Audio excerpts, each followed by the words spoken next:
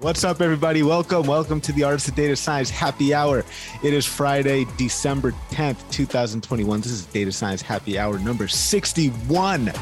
61 weeks we've been here for y'all, man. 61 weeks. It's been awesome hanging out with everybody, hanging out with all these lovely, beautiful people. What's up, everybody? Shout out to Eric Sims, Ken G, Rashad in the building, Monica, Jennifer, Russell, also sitting in the room, but not visible at the moment. Aiden, Serge, Auntie. Super excited to have all you guys here, man. Hope you guys had a great week. Hopefully, you guys were enjoying yourselves this week, doing awesome, fun stuff. If you got anything awesome and fun you want to share about this week, feel free to share it with us. Everybody joining us on LinkedIn, on YouTube, on Twitter, wherever it is, Twitch, wherever it is that you're joining us. If you got questions, feel free to let us know right there in the chat. I'll be happy to take all of your questions.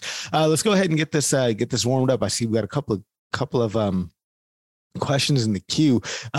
Monica has a question, so go for it, Monica. Awesome. Okay, so a lot of you might already know. If you don't, I'm obsessed with learning, and I've been posting the past couple weeks. Currently, I am studying for a certification. So I was just curious from like a soft skills perspective to get your guys's go-to techniques for learning when you're like studying for an exam or certification. Yeah, definitely.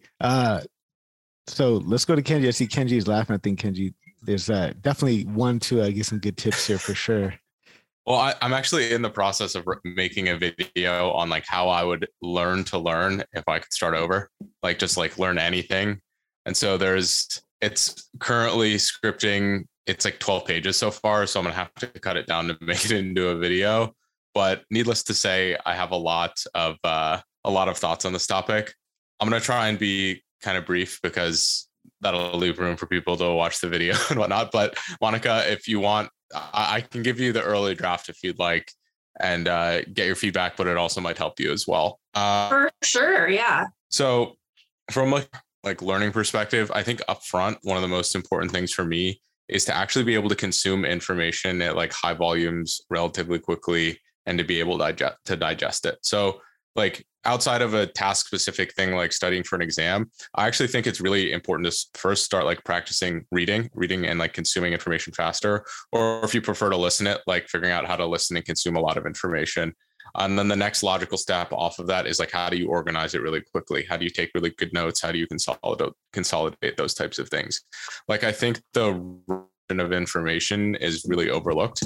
Like if I can read twice as fast as someone else with the same comprehension, like you get compounding returns over a pretty long period of time, which I think is, I think Harpreet will agree with me on that front. Like he's read so many books and he's been able to do that and like grow exponentially from the information he's consumed there, probably because he reads more, but also I would imagine he consumes pretty fast. So that's like kind of the first thing is like, okay, figure out information really fast and efficiently. The second is like getting into your mindset, right? Is how do you approach any of these learning certificates, whatever it might be, with the idea and the philosophy that you can do it. So like the growth mindset is hugely important here. Just like figuring out in your mind, like how do you talk to yourself to make it a very logical thing for you to do and a very feasible thing for you to do to be able to tackle this, whatever learning objective it is. There's a whole lot more to the psychology, but I wanted to make sure I touched on the specifics of learning a new skill and like a very specific piece of content or information. So obviously getting your hands dirty is something everyone recommends. Like doing work problems, primarily working on projects, applying it to something that's relevant.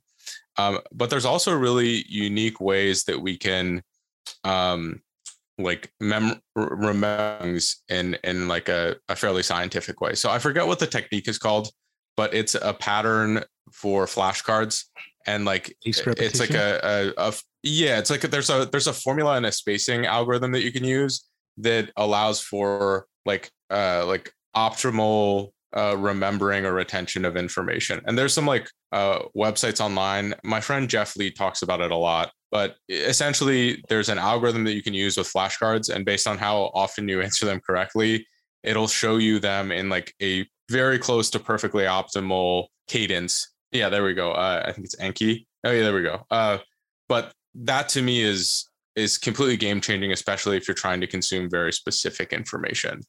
I would try to get into those like meta skills of consuming information, and how can I allocate the time if I'm going to be memorizing flashcards or something to do it as efficiently as possible.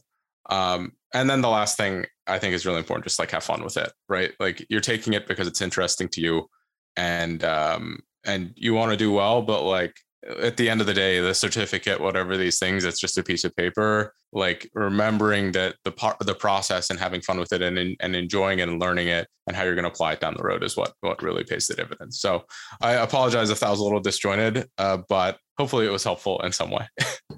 Absolutely, man. I love that. Can't wait to see that video. It. Yeah, Thank you. Can't wait to see that video come out. Speaking of Jeff Lee, Aiden just said shout out to both Kenji and Harpreet Soda for having Jeff Lee on their podcast, respective podcasts. Yeah, that was a great episode. Definitely check that out. A lot of tips there to learn. Monica, I do want to say that there are a couple episodes you might want to tune into from my podcast with Scott H. Young, who wrote the book Ultra Learning. And then there's also Barbara Oakley, who she's written a book called A Mind for Numbers, but then she also is the creator of the course Learning How to Learn. So we kind of talked about learning how to learn. So definitely look for those. Shout out to Auntie. Auntie actually just passed a certificate exam. Auntie, if you'd like to share some tips with Monica that you found helped you in this process, please do. And also huge congrats for passing that exam. I think it was, you said it was the Data Campaign Analyst certification, man. That's huge. Congratulations. What are some tips you could share with Monica? And then if anybody else would like to share some tips with Monica, please do let me know. Just, use the raise hand reaction. I'll give you a call. Auntie said he's going to do it offline because he cannot talk at the moment. Monica, I'm curious for your learning materials, is it mostly like textbooks, videos? How are you going about studying this? So my current certification, I went through a formal course that they offered, and they provided study materials. And also they had set up a flashcard website, which was pretty cool. So any resources that I find available, I definitely go to for techniques. Getting aside from this particular certification, just learning in general, which is my passion, getting your hands dirty, that Ken said is very, very useful. And something else to add to that is like failing on purpose, to understand like the error codes and how to fix the back end and whatnot. So yeah. Let's go to Jennifer Narden. I see Jennifer Narden has some tips here. Go for it, Jennifer. I'm working through my MBA right now, and I brought I'm like you, I love to learn, and I just brought my finance grade from a solid C up to a solid A. And the thing that I changed was my study habits, where I did more repetition and I introduced color into reading.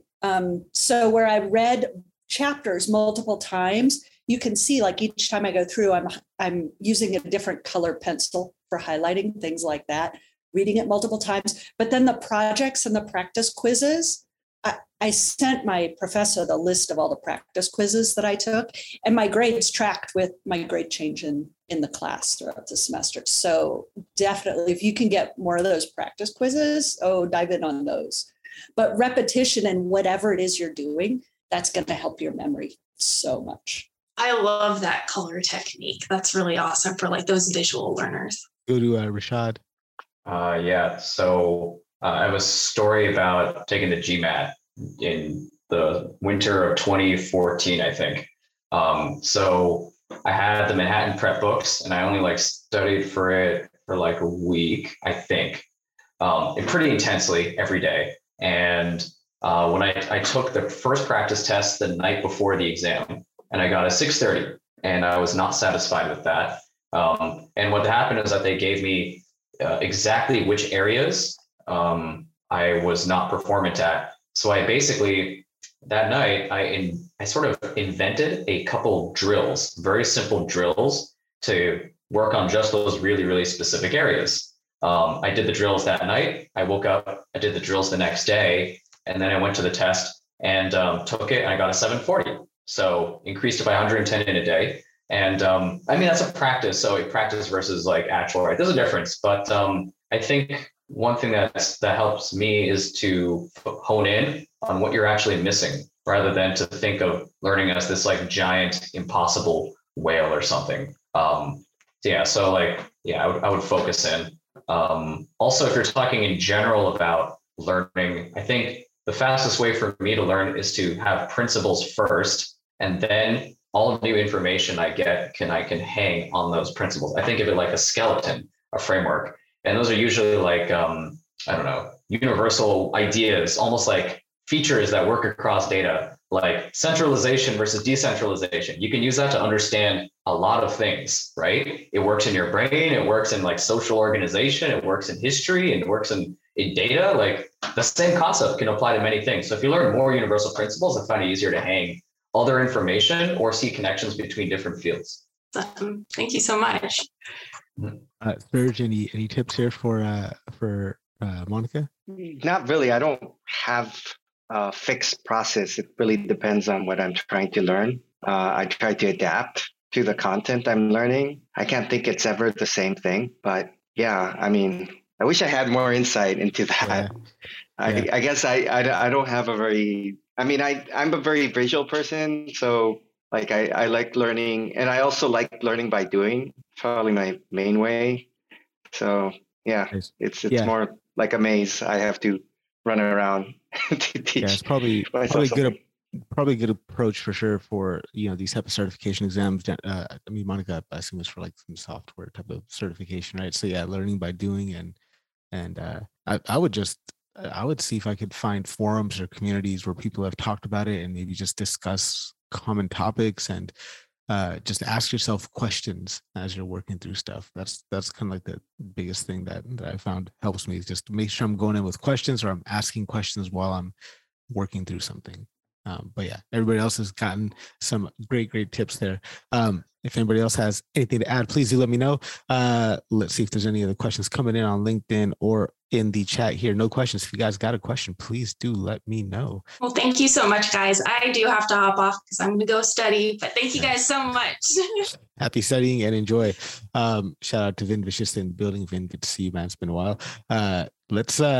So I don't see any questions. So let me go with the questions I was about to open with at the beginning of happy hour to kind of kick things off. I think last week we were talking about what were some failures or losses that we took this year, and how we react to them. But let's do the flip this time. What are some unexpected wins that happened? Like, what was something that at the beginning of 2021 you're like, the black swan of this year for yourself? I guess like a black swan event for yourself this year. Let's start with Vin. A positive one. Positive though. Like, what was something positive, unexpected? Positive black swan. I don't know. I didn't have anything that was unexpected. I think this year has been like the most planned, disciplined year I've ever had. Definitely had some successes, a lot of incremental stuff this year, but I don't really, I didn't have one big bang or one big win or one like massive jump forward. I guess I finally took the plunge on Substack. Yeah, maybe that's my big win. I'm consistent on Substack. I'll just say that. Yeah, Vin has been so consistent that I didn't hear from him for a week, and I was like, "Is this guy still alive?" Let me text him and find out. If you are not already following Vin on Substack, please make sure you do. Jennifer, what about you? And then after Jennifer, let's go to Rashad and then Russell. I want to hear about some unexpected big wins that you guys had this year. And by the way, everybody listening on LinkedIn, if you are listening on LinkedIn, I see there's about 10 or 11 of you. Be sure to smash that like, smash your reaction, do something. Let me know you're there. If you got any questions on anything whatsoever, whether it's data science, machine learning, any other random question that you have, please do let us know in the chat. And I'll also drop a link for you to join us in the room as well. Jennifer, go for it. Many of you guys know I work at Intel. Our big win this year was getting Pat Gelsinger as our CEO. Having a technician, he's deeply technical and strategic, and having him back at the helm is a huge win for the company. So I'm not aware of, I don't keep up on like companies like this, but was he a previous Intel CEO? Then he came back, or what's that arc? So he spent 30 years at Intel. Literally, he came in like an intern analyst kind of kid, basically started and did 30 years of his career at Intel. And then he went over to VMware. He was a CEO there when he was passed over for CEO at Intel. And then we had some rocky years, and you guys may know that we've fallen behind. And he's come back. He has injected so much energy into this company. It's absolutely fantastic. It's a really good thing for the company. So it's a delight to have him back. It's getting us back on track. Awesome, man.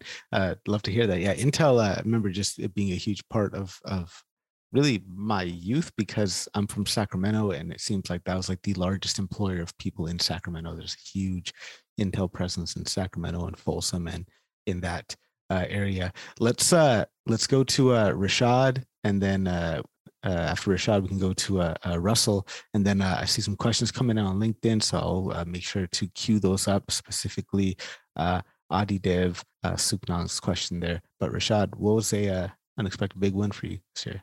Well, I didn't. So I have two things to mention. One, I became a consistent runner, consistent exerciser, which dramatically increased the quality and the persistence of my thinking, I guess. So I could think harder, longer, which affects literally everything I do, especially in my job. That started in September, so I've continued, and that's so many knock-on effects from that. Just doing that, and I did it without much of any self-discipline. So that's something, by finding the right motivation. The other thing is job related. So last year around this time, my team was cut in half, laid off, right? Data scientists. And now this year, we've had enormous success in delivering a project, having nice results, and then now a shitload of people know about us internally. And this is in real estate finance against the backdrop of Zillow's enormous failure, right? So having those kinds of events also help me hone my thinking to some extent on the systems you need to put in place to make sure that something like that doesn't happen in our case. So that's pretty cool. So it's kind of for me, it's like a turnaround year, I guess, in my career and also in what we're doing. And then I'm having more fun in the process, leaning into, I guess, what I enjoy most about leading a small data science practice, as opposed to focusing on the painful obligations and how people won't listen or whatever, Absolutely love that, man. Thank you so much. Positive Black Swan for me, I will say, was I did not expect to be in this bi-weekly group with Rashad and Mark Freeman and Avery Smith. We got this little weekly group that we meet up with, and we just pour our guts out to each other. It's great. It's like creator therapy. So I didn't expect that, but man, thank you for having me as part of that. Let's go to Russell Willis, and then we'll go to Adidev's question. Adidev's got an interesting question. I'm gonna send this one straight to Ken, because I know he'll have some good stuff to it. Adidev wants to ask about deliberate practice in data science and how we practice that, because I know, Ken, you've created a few good YouTube videos about that. So we'll chat about that after we hear from Russell. Evening, everyone.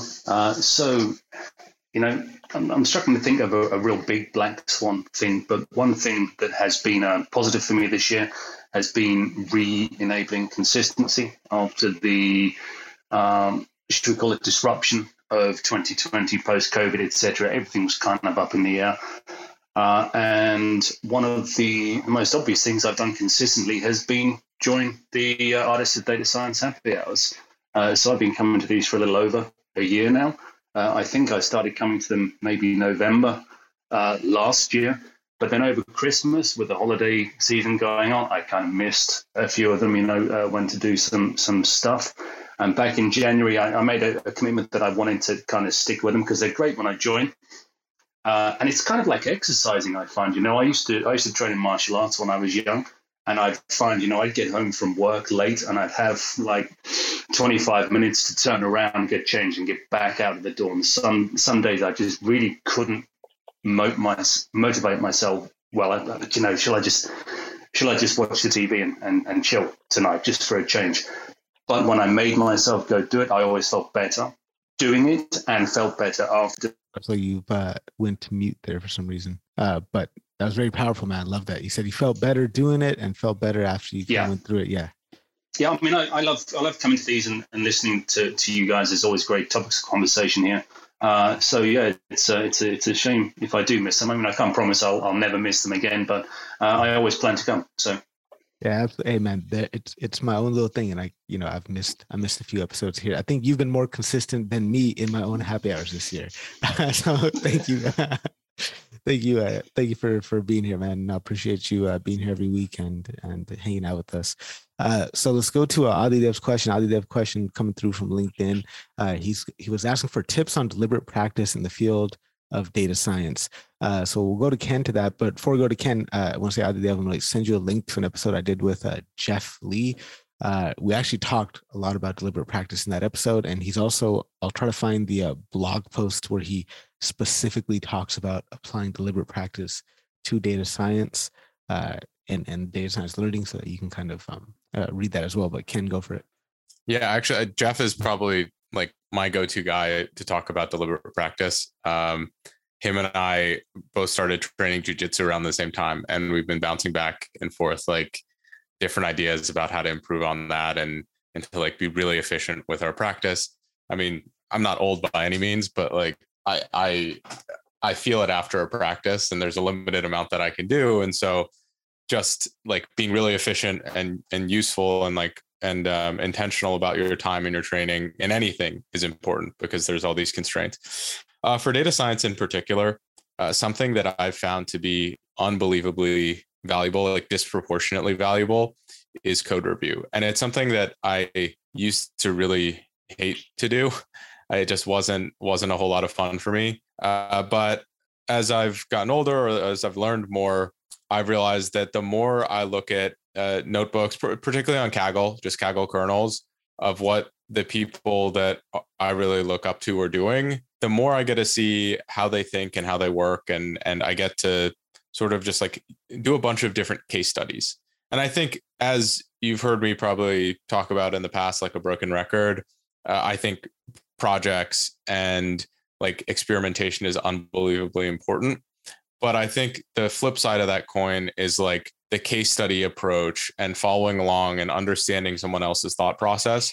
Because the more you understand someone else's thought process, the better you understand your own thought process, and the easier it is for you to start applying a lot of the things that you're learning or that you're picking up. I would, when I was really trying to learn as much as I could, I was going through like 3-4 Kaggle kernels a day, like copying like cells and then like tinkering around with the code in the cells to see if I could get it to change different things.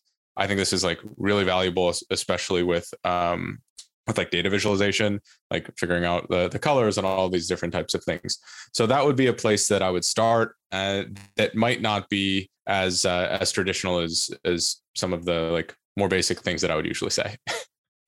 And thank you so much. Let's hear from Rashad. So one thing I found when I was learning, it was much more useful. So in the beginning, I was concerned with being able to list enough things on my resume to have a breadth of skills. But it actually is far, far more useful, I found, to go really deep into a specific project and then just sort of do all the things related to that project. I find I learn a lot more. It also teaches you the things that are harder to teach, like asking tough questions of your data and are you doing things right, I guess, broadly speaking, instead of trying to say I do R and Python and C++ or something. That's one thing. Another thing, if you're in an organization, so I've implemented this, is rotating paired programming sessions. So the whole team goes into sort of they rotate with each other, and every week they get paired with another person on the team. And then there's 2 hours dedicated, and then each hour one person leads. So every week you pair with a different person, and then you take turns leading and following in a paired programming session.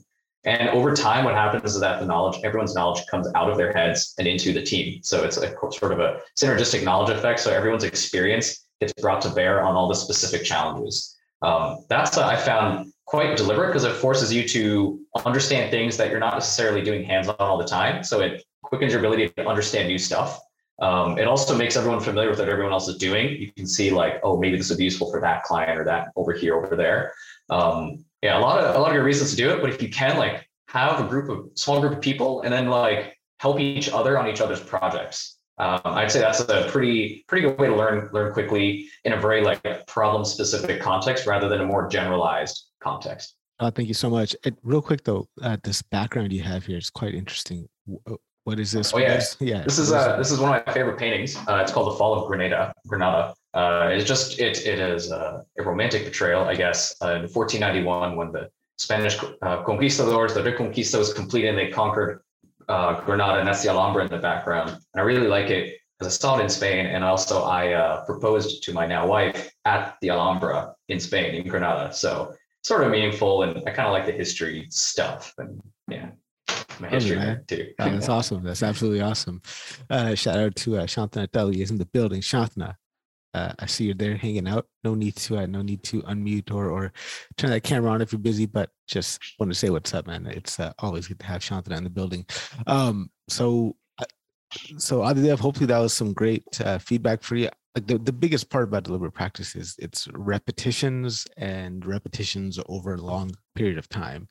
And you have to chunk out several hours per day to make it happen, right? If you want to get to that 10,000 hours. So just make sure you're doing a lot of repetition, but make sure the repetition is not in the comfort zone. Just make it slightly beyond where it is that you're currently at, right? So just make it tough, just slightly a little bit tougher than you're comfortable with. And that's how you kind of pull yourself forward and along, so to speak. And you got a question, let's go for it. Yeah. So this morning I saw the machine learning assessment on LinkedIn, and I was like, maybe I should take this. Let's see what this is about.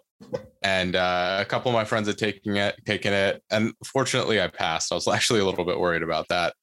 I'm wondering what people thought of it. I'm gonna if anyone has taken it, I would love to hear your thoughts. If not, I'm happy to share my thoughts. But I don't want to bias anyone with my beliefs before I open a discussion. Is anyone here taking the LinkedIn skills assessment for machine learning? I don't know if I've taken it or not. I think I have taken the skills assessment. I don't remember anything about it. I took it quite a long time ago, but apparently I was in the top 30% of the 726,000 people who took it. All right. Yeah, I don't remember anything about this assessment, man. Like, what was it? What was it like? Well, I think that's an important point that you just raised, is that you don't remember taking it. It's a 15 question assessment that you're supposed to. I know this is being streamed on live on LinkedIn, so hopefully we don't get booted if I say something about it. But it's a 15 question assessment, and they're supposed to appraise some level of machine learning skill from this. To me, I thought that was like laughable, right? Like, I don't know. Like, well, I just don't understand what the point of this is. Like, the questions were, a lot of them were like naming. They were like memory based, right? They weren't function based. They weren't showing you a graph. They weren't asking you to interpret. There were only a couple questions like that. And I'm just interested at a broader level. What is LinkedIn looking to achieve with this? Does this help anyone, or does it make like landing or hiring a data scientist more confusing? Because literally, 700,000 people have taken this. I mean, at least 300,000 people have, well, not quite that, like 200 some odd thousand people have passed this in the top 30% to be able to show it on their profile. Does this, my biggest thing is, does this help, or does this make things more confusing for everyone? I'm a little bit in the camp that it makes things more confusing. Let's go to Vin. Let's hear from Vin real quick, and then I'll give you my 2 cents on this as well. So I've done this a lot when I bring in a new client, or get brought in, not bring in, when I get brought into a new client, I'll look at the hiring process and I'll go through and look at all of these assessments, the things that you're talking about. And then I'll have the team that does the hiring take their own assessments. And I kid you not, the majority of the time, everyone, not like most people, everyone fails at some point. And these are people doing the job. They can't pass their own assessments. And I think that's where we're at, is any assessment we think is valid is probably too hard and probably too restrictive. Any assessment that the majority of people can pass very easily probably isn't going to tell you a whole lot. And that's where I find most assessments are. I don't think you can put a quiz up online and assess a complex skill that takes a level of intelligence. And I'd like to think that what we do for a living takes a level of intelligence. And so I think it takes a level of intelligence to assess it. I think that we have to come up with something that's a little bit more comprehensive and a little bit more leaning towards assessing what people know, not trying to figure out what they don't know. And we exclude too many people because they don't know everything that we could potentially think of asking them. And we ask all of these massive, broad questions because we don't really know what we're going to hire the person to do in the first place. And so there are a ton of problems that I see kind of hiding under the covers of your question. So every time somebody asks an assessment question, it's like there's, the iceberg, you see the tip here, but the real problem is what's underneath that assessment. What we're trying to figure out is so much more complicated. And we're trying to simplify it because we have recruiters in the process. We have HR in the process. We have a lot of different groups in the process that don't really understand all of the assessments enough to do them themselves.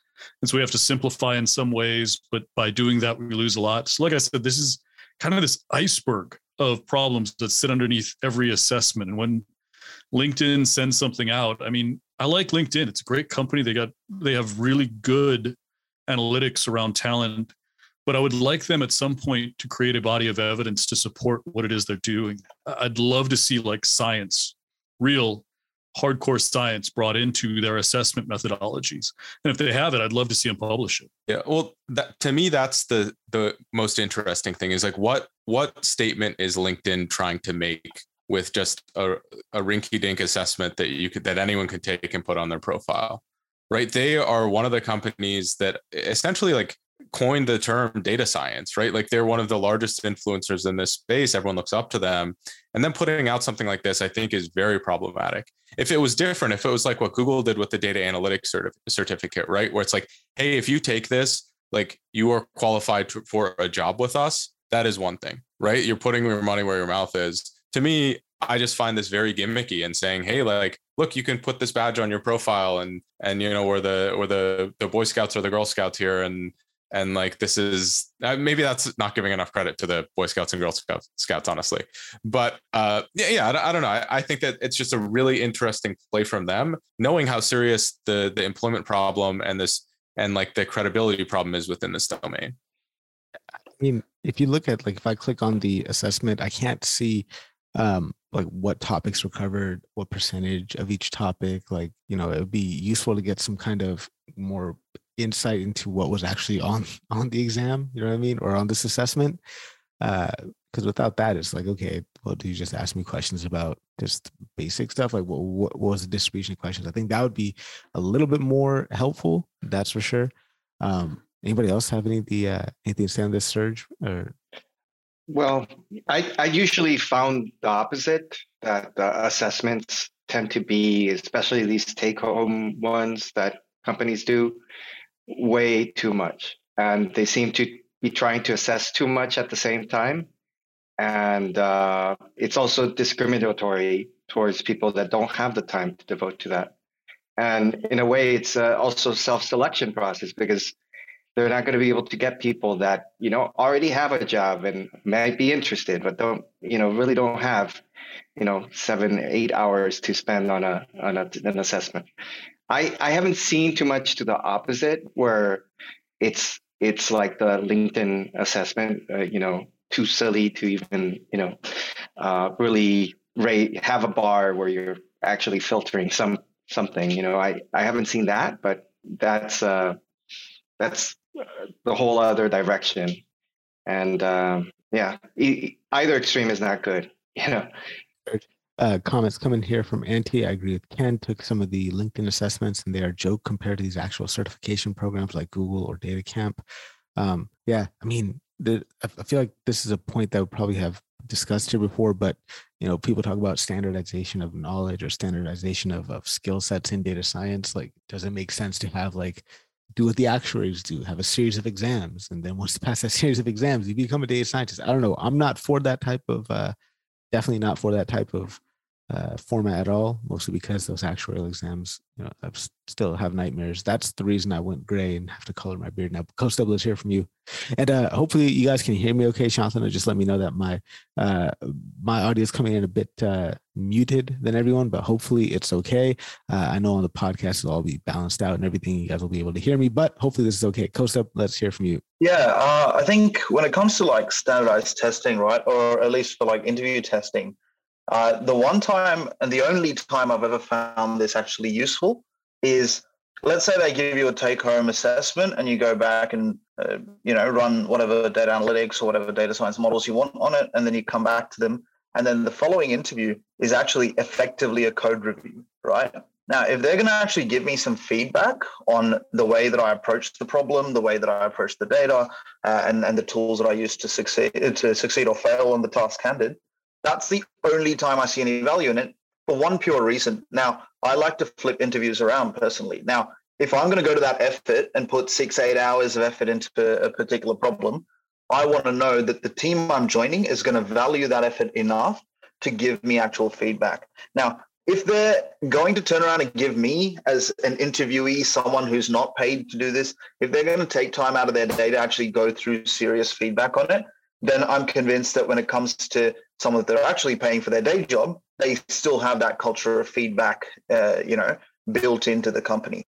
That's the only real takeaway that I can take away from doing an actual assessment, is trying to figure out, okay, are these guys just going to say, oh yeah, we have a culture of feedback and code review, but not actually do it? Or are they the real deal in terms of providing that feedback? But to be honest, there are a lot more effort, inexpensive ways of ascertaining that about a company. So like the 6 to 8 hours you spend modeling something, like what's the return on it for me as someone applying for a job, right? And I'm not sure they're really getting the returns on that many people spending time attempting those assessments anyway. So yeah, so far I haven't seen too many convincing cases of why a take assessment is necessary. I guess the other reason is I have been in that situation where I've been given a technical assessment and then I realize that the person assessing me just doesn't know how to approach the problem anyway. So am I joining a highly immature team? That's the other thing that I can ascertain from that.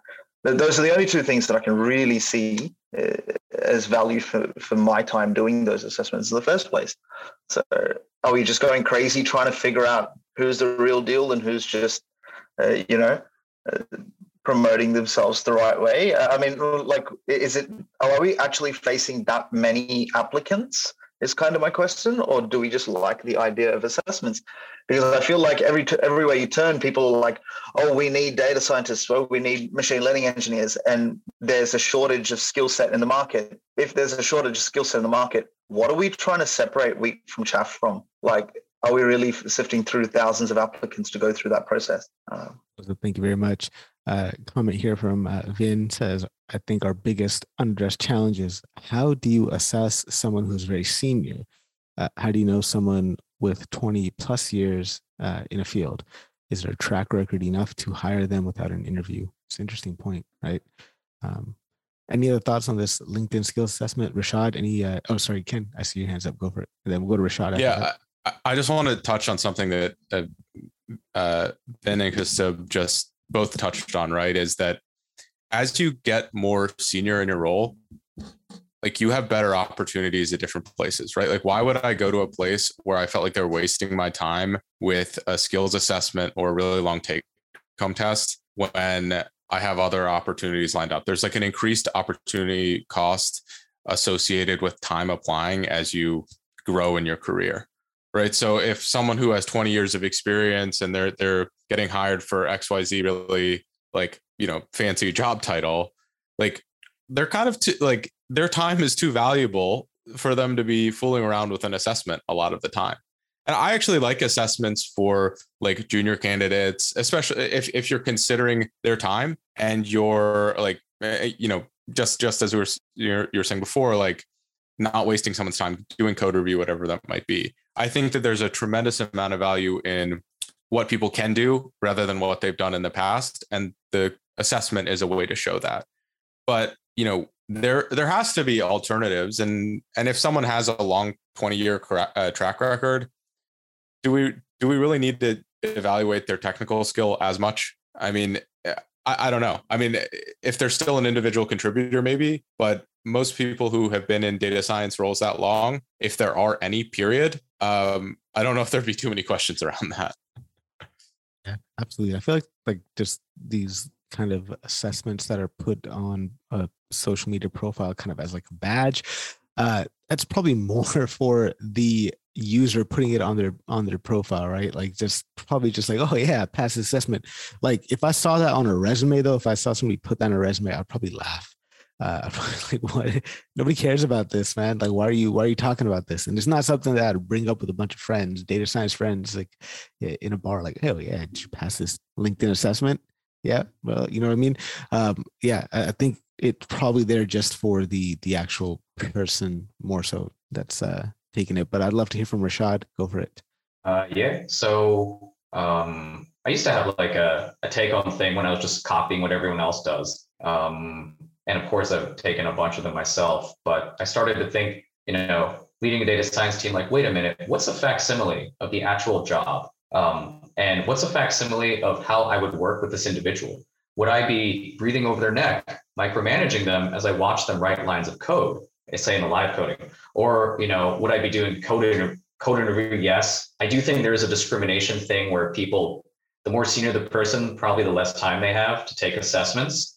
I personally like to give verbal cases because not only can it's a facsimile of how you actually work with people, I think, but also like you can talk through more models and not like go into intense math that's not needed for the job per se, but say, okay, which parameters might you look at? That's a quicker way to test that than like having them to have to write the code and then they only do a simple model, which is what everyone does in code, interviews anyway. And, you can cover a broader range of things in verbal case. So I think basically facsimile the job. I also think compliment who's already there, right? So if I was a different kind of leader, I would probably want to pick a different kind of person. And you want to compliment like what the team's already there, like team composition, they should be complementary. Like everyone should be better than the leader at something, right? I think that's like a starting point. And then the things that they're better at should be different. I mean, generally, assuming that everyone's working on similar projects.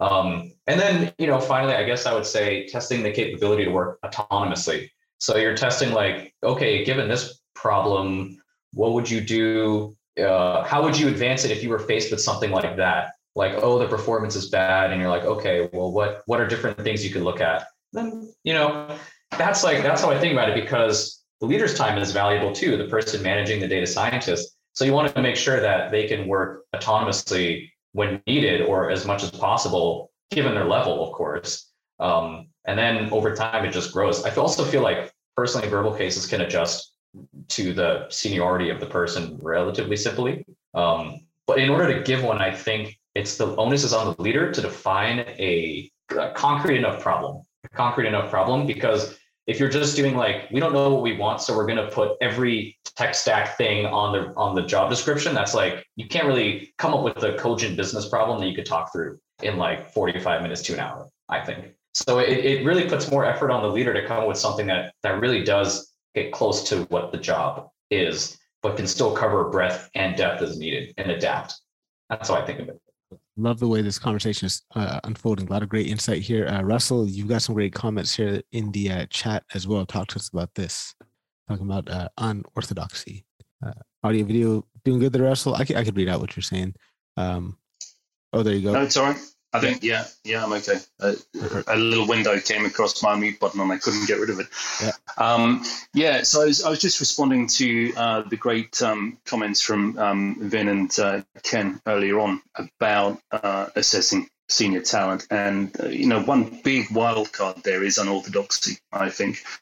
Now, I really value unorthodoxy highly, so long as it is well conceived and well implemented. It's not done recklessly or loosely. Unorthodoxy can be really good. And what I think drives unorthodoxy more than anything else is creativity. Now, creativity is another one of the things that I prize very, very highly. And I think that's a secret weapon of any data scientist, is a creative mindset. So try not to be stuck in a regimented routine of the problem A, B has solution C, and that's it. If you can find a solution E that solves it in 20 fewer steps, and you're going through that process 100 times, you're going to reduce the processing burden of your overall combined element by a huge amount. So creativity is a huge superpower, and that can lead to unorthodoxy. So unorthodoxy is only unorthodox because it's never been done before, or it's chosen not to be done because it doesn't have the right results. So if you can utilize it and improve results that have been done previously, or come up with a really new way of doing something that achieves better results or more efficient results, it's a win-win. But you do have that paradigm of habitualized reliance on the orthodox to get over, and that can be a huge hurdle in some cases. Russell, thank you so much. Great insight there. Like what Ken says here, we should do at least one interview completely over Slack or Teams chat. We communicate like that 40% of the time anyways. Very, very, very, very true. Rashad saying that creativity equals advancing quickly in your career. Separator that's hard to teach. Yeah, absolutely. Absolutely. Great discussion. Anybody else have any comments on this? Greg, what about you, man? You got any comments on this? It started off as a discussion regarding LinkedIn assessments, but now just kind of more morphed into assessments in general throughout like the interview process to assess, candidates' seniority or assess their capability. What are your thoughts around that?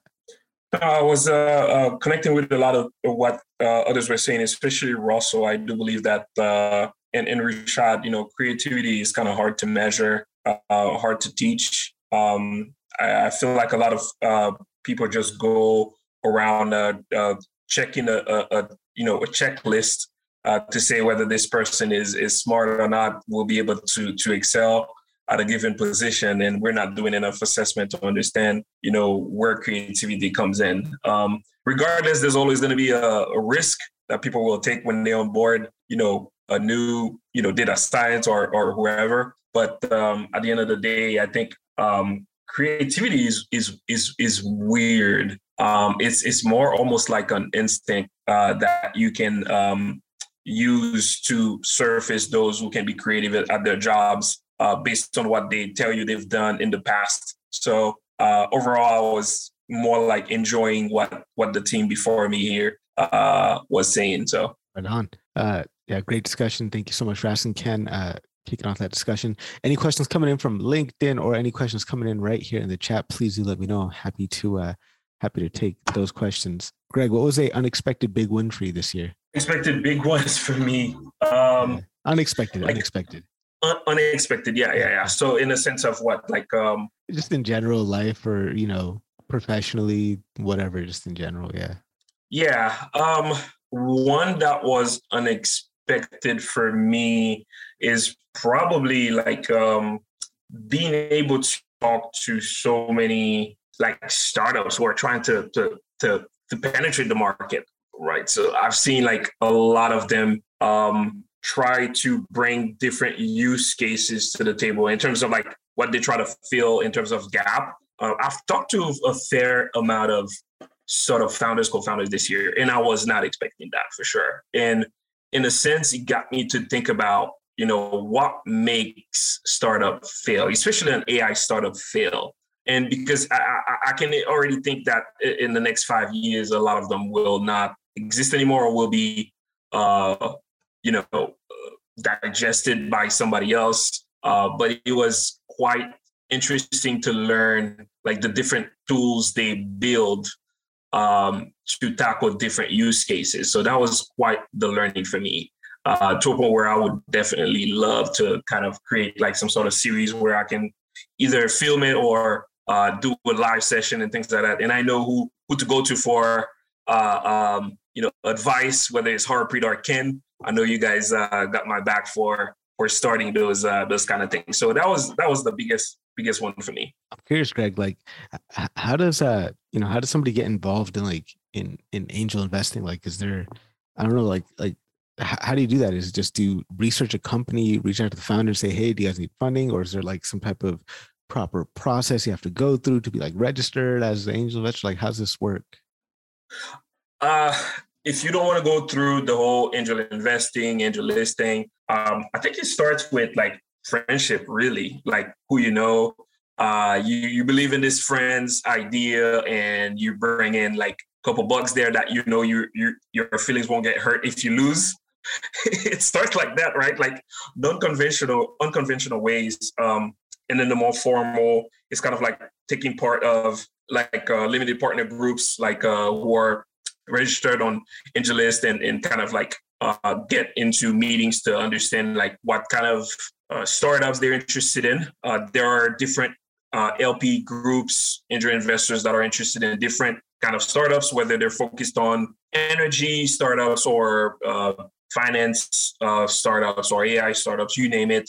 You have to just know what group you want to be part of. And then you have the whole, I guess, compliance that you have to do with the government, right? Because you have to have a certain amount of earnings to be able to be an official LP, which a lot of people have complained before because, you know, it's kind of like they feel like the government shouldn't tell them whether they should take risk with their money or not. It's kind of like it's a protection that government puts on people saying, you know, if you come in to invest, you have to be comfortable with losing money. And if you don't have a certain cap on your income, you can't be an investor. So even though it's not really controlled by the government, I think the cap is like you have to be able to make $200K for the past 2 years to become an investor, right? And you just click that button and nobody will verify it, but it's kind of like an honest system. But the government has put it there to kind of protect people from losing all their money, especially people who don't have enough available cash. So there are so many ways to go about it. I like the particular way of getting to know people, build friendships, and take a bet with $1,000 here and there, which is the unofficial way for me. But it's kind of like playing lottery, right? So you have to be comfortable with losing that and that it won't come back to you someday. Because here you are talking to somebody you just met who became your friend for the past 3 months, who gave you an idea that you believe could win, but also could fail, because 90% of those ideas, they do fail. So it's always good to do research and believe in the vision that founder brings forward. But I can leave this with anyone. The way I see it is somebody with 10K who can write 10K check easily. The way they look at it is, even VCs kind of look at it this way too. Do you have the dream team, or they see the dream team who's passionate?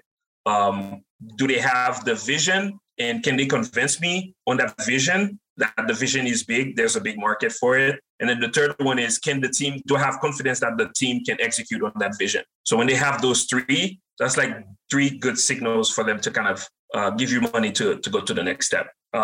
Lots to learn there. And I'm hoping next year I can continue to learn more on this space. Awesome, man. Thank you so much for sharing that. Yeah, I know there's like these syndicates of like higher level, senior level data scientists that come together and they invest in companies. Like, I've seen a number of them, and they all kind of invest in, might be niche companies or something like that. But I'd be interested in getting into this game if anybody wants to start the Artists of Data Science Angel Fund and start investing in some cool startups. I'd be down for that. Actually, I got approached to be a advisor for a startup like in 2021, and met with one of the founders and started chatting with them, whatever. And then the guy just never came to me for advising or anything.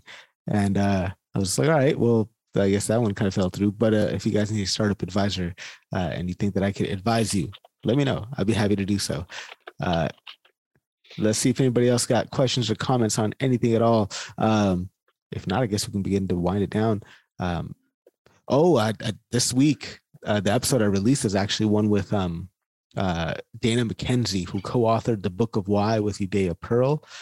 So that was a great episode. Hopefully you guys get a chance to check it out. That one was about an hour and a half long, but man, great conversation. He's a great writer. He's a great mathematician. So we got into a lot of cool stuff. And that was definitely a great book. Probably one I'll visit again early next year. Book of Why by Udaya Pearl and Dana McKenzie. So definitely check that out. Ken wants to get advised on growing a beard. Oh man. Genetics, what could I say, man? It's just the Punjabi heritage will get you hairy as fuck. That's just what it is. I wanted to check, I wanted to ask, did you guys discuss this already? What are your feelings for next year? Do you see a continuation of the same things? Like, we're going to keep talking about the same things about data science, or because I see 3 levels, right? You have here's what you need to study to become a data scientist. Here's what you need to do to become good at ML ops, and how to deploy. And then what else? We're going to wait for companies to come up with like a brand new data set that you can build on top of it. Or here's this new model that AlphaFold has developed to do things better. What are your guys' expectations next year? I like that. That would be like, holy crap, like what is going on? This is changing the course of everything right now. That's a great question. I'm excited to hear what people think. I remember, look, if you've been listening to Artists of Data Science for this long, you've been tuning in for this many happy hours, if you show up and ask a question about how you can get a job in data science, I'm going to just immediately eject you from the room. You should have that figured out if you've been tuning into the podcast for this long. We've covered that like somewhere in the bank of 230 hours of content that I've released is the blueprint. You just got to figure it out. Maybe I'll distill it for you. I don't know. But we did this roundtable with Comet. We did just yesterday on the 9th. We had tech lead from Uber AI and Work Fusion and The Real. And I asked them the same questions, like going into 2022, like, what do you think is going to be some interesting developments? What are you most excited learning about? One of the things that it was Oljay from Uber AI, who's the tech lead there on their platform. And he said he's curious about if feature engineering is dead. I thought that was interesting. Is feature engineering dead? And I didn't know that there's such a battle going on between this debate between trees versus nets, right? Like, why use deep learning when you can just use XGBoost? And so I'm personally curious to see what kind of developments will happen for deep learning on structured data, if any, and what implication that might have for feature engineering. Because if we don't have to engineer features and can start using more and more deep learning on tabular data, that could probably save a lot of time, but that'd be interesting to see how that would work. Definitely an area that I'll be exploring early next year as well. Let's go to Russell, and then after Russell, let's go to Serge, and then Vin and Ken, and then Rashad. Yeah, I was just wanted to comment on Greg's question about what will be different next year. One thing I've noticed significantly in the last few months has been GPT-3 has been made widely available. It's been available for a while. I've been playing with it for a little over a year now, with some trial availability and hacks that I've been a part of. But it's now gone wide scale. So I'm looking at that in two different ways. One is it's going to go big, or the second is they've made it publicly available. Does that mean there's a GPT-4 on the horizon? Are they doing similar to what Apple are rumored to do? They've got 3 or 4 different versions under the, behind the closed doors that they're still working on now, and they've done as much as they can with GPT-3. So they'll give it away to everybody now, and within 6 to 12 months, there's going to be a new one coming up. Anybody got any thoughts on that? Yeah, that's another interesting aspect too. The future of transformers, like what are transformers? How are they going to evolve in 2022? What are we going to see happen with that? Definitely interested in learning more about that as well. Let's do this. Let's go to Rashad, then Vin, then Ken. I don't have an immediate answer to the question Russell posed at the end. I simply have 2 things that I think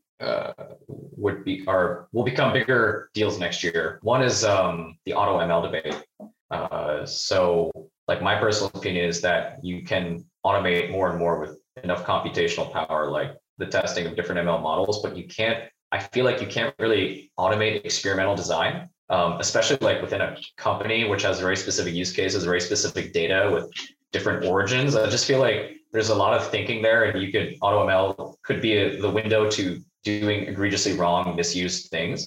So I'm wondering how our industry will eventually solve that, to put ML into the hands of people who are not like data scientists, in a way that's not just like generalized intelligence, like, self-driving or like text extraction or something like that. Another thing, like, it makes sense that someone at Uber AI would be like, is feature engineering obsolete? I mean, in most companies, there's just not enough data, I think, to make it obsolete. I know I find that a funny question or a funny statement. I don't think it'll be dead for a long time. Although maybe I'm missing something big in the industry that will transform it. But I just feel like big deep learning just requires too many examples, and a lot of times like companies' data position is just it's not built to take advantage of that at all. And it'll be about like connecting the data. It's still about connecting the data and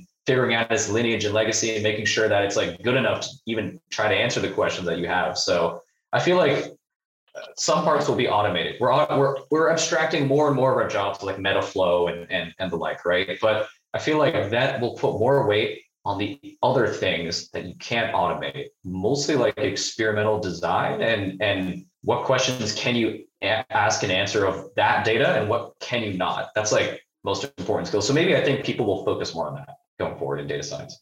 It's a great projection into next year. Absolutely love that. I'll actually be releasing a piece of content, a little experiment and write up sometime early in Q1, comparing trees versus nets on a number of different data sets. It'll be really, really fun project, really fun write up. So keep an eye out for that. Let's go to Vin and then Ken. I think to Russell's point, just really quick, that Microsoft has done something really interesting with GPT-3. And what they've done is they've monetized the model. And they did it in 3 different ways. They're using it in their products, so it's supporting features. They are providing access to the model and allowing customers to use the model and build features with the model and actually incorporate it into their products. And they're straight out selling the model. Like they've monetized it in 3 different ways. And I think that's the interesting thing about GPT-3 and everything that's going to come after that is that companies are now proving a monetization model for all of this. And so, when it comes to how effective is the model, what are the flaws in the model, I think those are all pretty well known, pretty well documented. So it's not like that's the end game. But I think what's interesting about GPT-3 is the fact that they're selling it and they're making money. Like they're actually succeeding. They've done it. And I think that's the interesting thing about GPT-3 is that it's making cash. Oh my God, we did it. And I think next year, what's really interesting, this is the one piece of data science that I think is interesting, and it's a collision with business, is I think machine learning models and sort of this intelligent automation buzzword is making time to particular business outcomes so short that people can't be in the loop in every process anymore. I think time to business outcome is now so compressed that the speed of decision making, the speed of change, the speed of business, you could say, is faster than human scale decision making, human time scales. And I think next year is the year we're going to see that become obvious, where businesses that use this sort of machine learning based automation can make things like pricing decisions faster. They can resolve customer issues faster.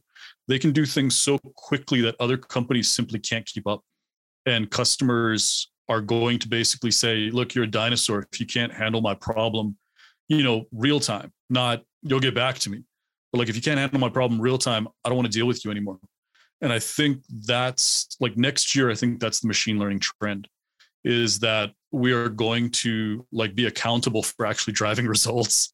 We're going to have to produce things for the business. And one of the biggest business outcomes is that the speed of business is going to become so quick, and our models are going to become such a central part of the way that businesses function that people will start talking about near the end of next year this concept of business timescales being faster than human decision-making timescales. And we will increasingly, like next year's the year we start losing control of our businesses. That's a scary prediction. I do have follow-up questions to that, especially with GPT-3, but I'd like to hear other people's opinion. So sorry for. Yeah, definitely. We'll go to Ken, then Serge, then bring it back to Greg. I think I want to see the intersection between ML ops and blockchain. I was reading this white paper earlier today by It was an iModX white paper for the International Model Exchange from consortium members. It was from 2019.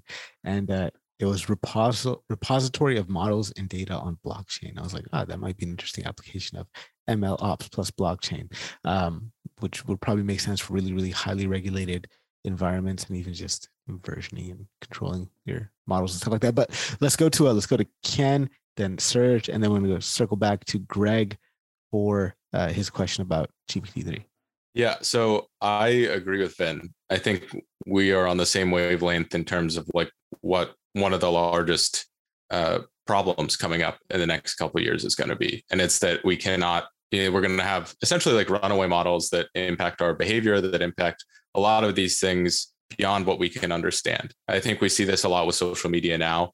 You're on TikTok, you're on Instagram, you just keep scrolling, right? Like we're literally being trained by the machine learning models, right? It's the other way around. And I look at it less of like a learning what AI, ML, these types of things are, and how we use them and how we use them effectively, and how we can use them in a as non-threatening a way as possible. And honestly, that's something that really scares me. Like I have my tinfoil hat right nearby because I think that there's a lot of implications of how the US uses AI versus how other countries, namely China, use AI. And that is terrifying to me that, we have certain cultural things around us that make it very, where we protect personal information, personal data, and things like that in certain ways. And other countries don't believe in that. And I don't think one is right or wrong, but one of those is very advantageous for a future where AI is directly integrated with our life, directly integrated with financial markets, directly integrated with like even something as crazy as like war or conflict. And I think that we're gonna really have to think, and like we're moving so much slower than machines for us to be able to think and solve these problems in real time. It is very dicey, but I think we need to in the next couple of years start having more of these conversations and figuring out, okay, how do we like either speed ourselves up or slow technology down a little bit so we don't, so I don't have kids in 5 years that are like that never look up from their phone, right? Or that only know things because of the advertisements that they're being told through whatever social media it is. And that's a scary and sad future, but I also think it's one of the most fascinating problems that we could possibly solve. Is we've created this crazy burst of technology and these incredible capabilities. How do we wrangle it? How do we like make it our own again before it kind of slips through our fingers? So sorry to end on something a little ominous, but no, I love it, man. No. These are important things to consider. Serge, go for it. I love that. It's actually a good way to transition to what I'm going to say. I think the time of reckoning has come for, like the way we're approaching AI. It's very brute forcey. GPT is just, another example. Trillion parameter, billion parameter models aren't sustainable, and they have too many gaps, too many things that can go wrong, depending on your use case. And I'm just hoping we hit that wall, and we will, because Moore's law is no longer going to be true as of next year, and we have all kinds of resource issues, like the kind of energy that is consumed in training these models, even on inference, it all adds up. And so I think we have to go back to the way things were at another time where like people had to come up with creative solutions. Like back in the day when I was growing up, and I'm sure some of you were also, like you could only have file names with a certain amount of characters, and database is the same, no field could be over. And we have to get back to that. We're too spoiled, and that keeps us from actually fulfilling creativity on that level, thinking outside of the box, trying to solve, NLP problems in not a brute force way. How would that look like, And I honestly think that if there is a pathway to AGI, it's through all that sort of, through those means, through creative solutions that actually use the least amount of resources possible, that think of data in a more Bayesian kind of causal way than, these purely like correlation, tensor mathematics. It's not going to get us to that level, I think. And also, I think in the meanwhile, something that can help also pave the way is a greater use of XAI, of the tools it offers. If I make a commercial for my book, I discuss that in the book of how it's coming. The need for the using these tools, which already exist, which aren't perfect, and I think they can only get better, especially if people are paying attention to them. Talk about your book real quick, Serge. What's it called? Where can people find it? It's called Interpretable Machine Learning with Python. Okay. Is that the only book you got out, or is there another one with that? Or well, the second edition is coming out.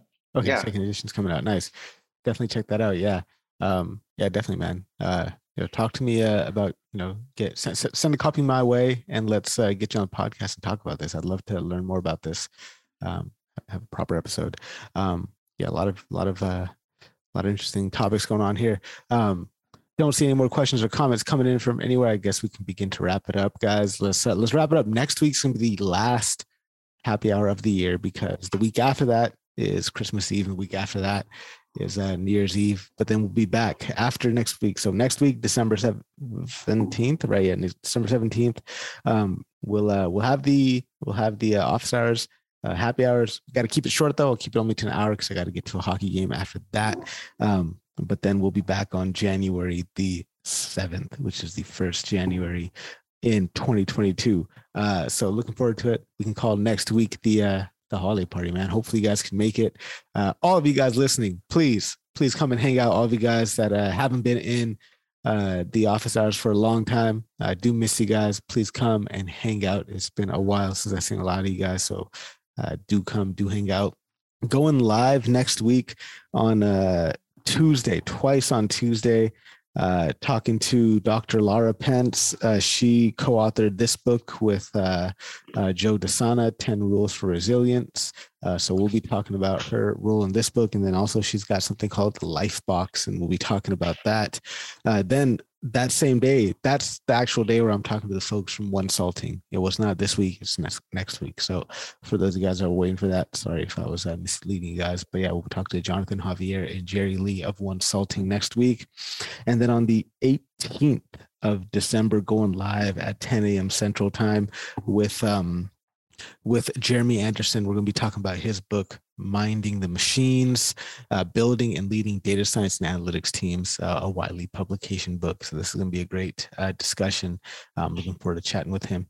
You guys, thank you so much for joining me. Be sure to tune into the podcast we released today with Dana McKenzie, who co-authored the book of Why with Udaya Pearl. So it'll be a good time. Ken says he's going to be in LA next week. If anybody wants to hang out with him, send him a message. I wish I was there with you. I wish I was there. I'll be in California in January at some point. Supposed to go for the holidays, but did not get my son's passport in time. But I'll be back in Sacramento in January. So then I'll make a trip out to Reno, man. I'll come kick it. Yeah, we'll definitely come to Reno and hang out. You guys take care. Have a good rest of the afternoon, evening, wherever it is you are. Remember, you got one life on this planet. Why not try to do something big? Cheers, everyone.